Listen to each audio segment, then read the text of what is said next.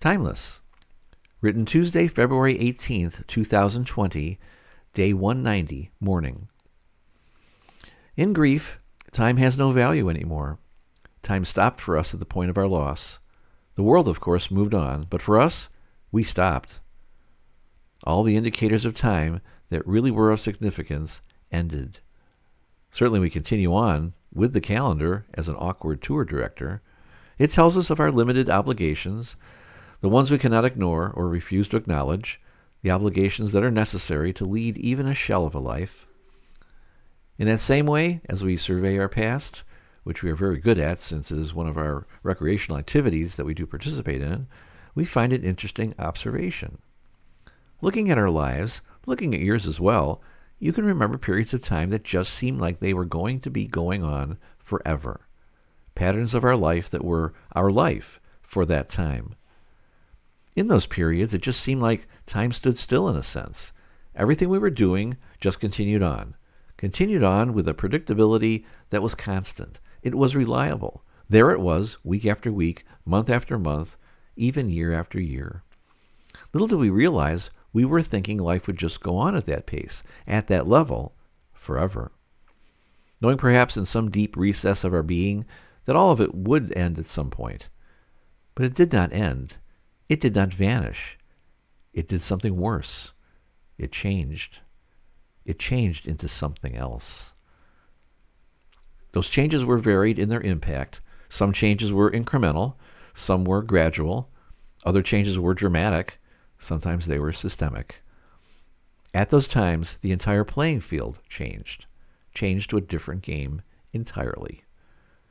Those transitions were quite difficult, some taking weeks, months, and years to embrace. Yet eventually, the new pattern would emerge as the pattern, as the way we lived, as timeless. For a time, at least.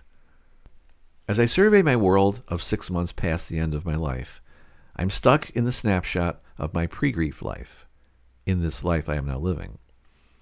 Like those residents of Pompeii, whose lives ended quite abruptly as they were living their day-to-day, my world has been encapsulated in grief, frozen, held in limbo. I have noticed this as I reflect on the artifacts of our life together that stand as a testimony to what was. Like my granddaughter Hannah and her pacifier, I cling to those markers of the life I long for, fully knowing that life has ended. And then I ask myself, what do I do?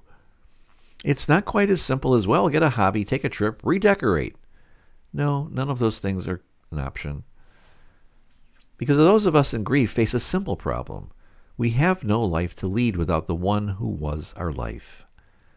Getting past that, as some would say, is quite impossible, if not downright offensive as an option. And yet, in this current pattern that seems to have no end and no clue as to what would be a meaningful next step, we know from the past that even this life, as we now know it, as excruciatingly awful as it is, will also change at some point. It has to, because it always does. And it will. But until then, until that day, life is a game of survival.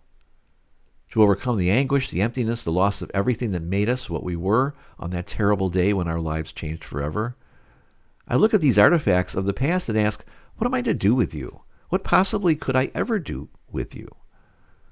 Those questions remain, and for now so will the artifacts. They will remain. They must.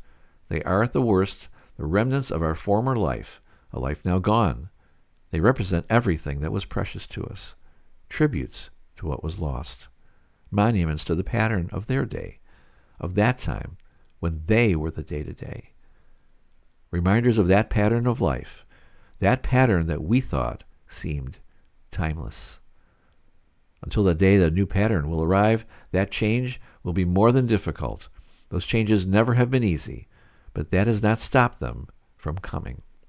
They will arrive, and as crazy as it sounds, will become some new pattern that will in its own right become the timeless pattern that we know life will bring, as it always does.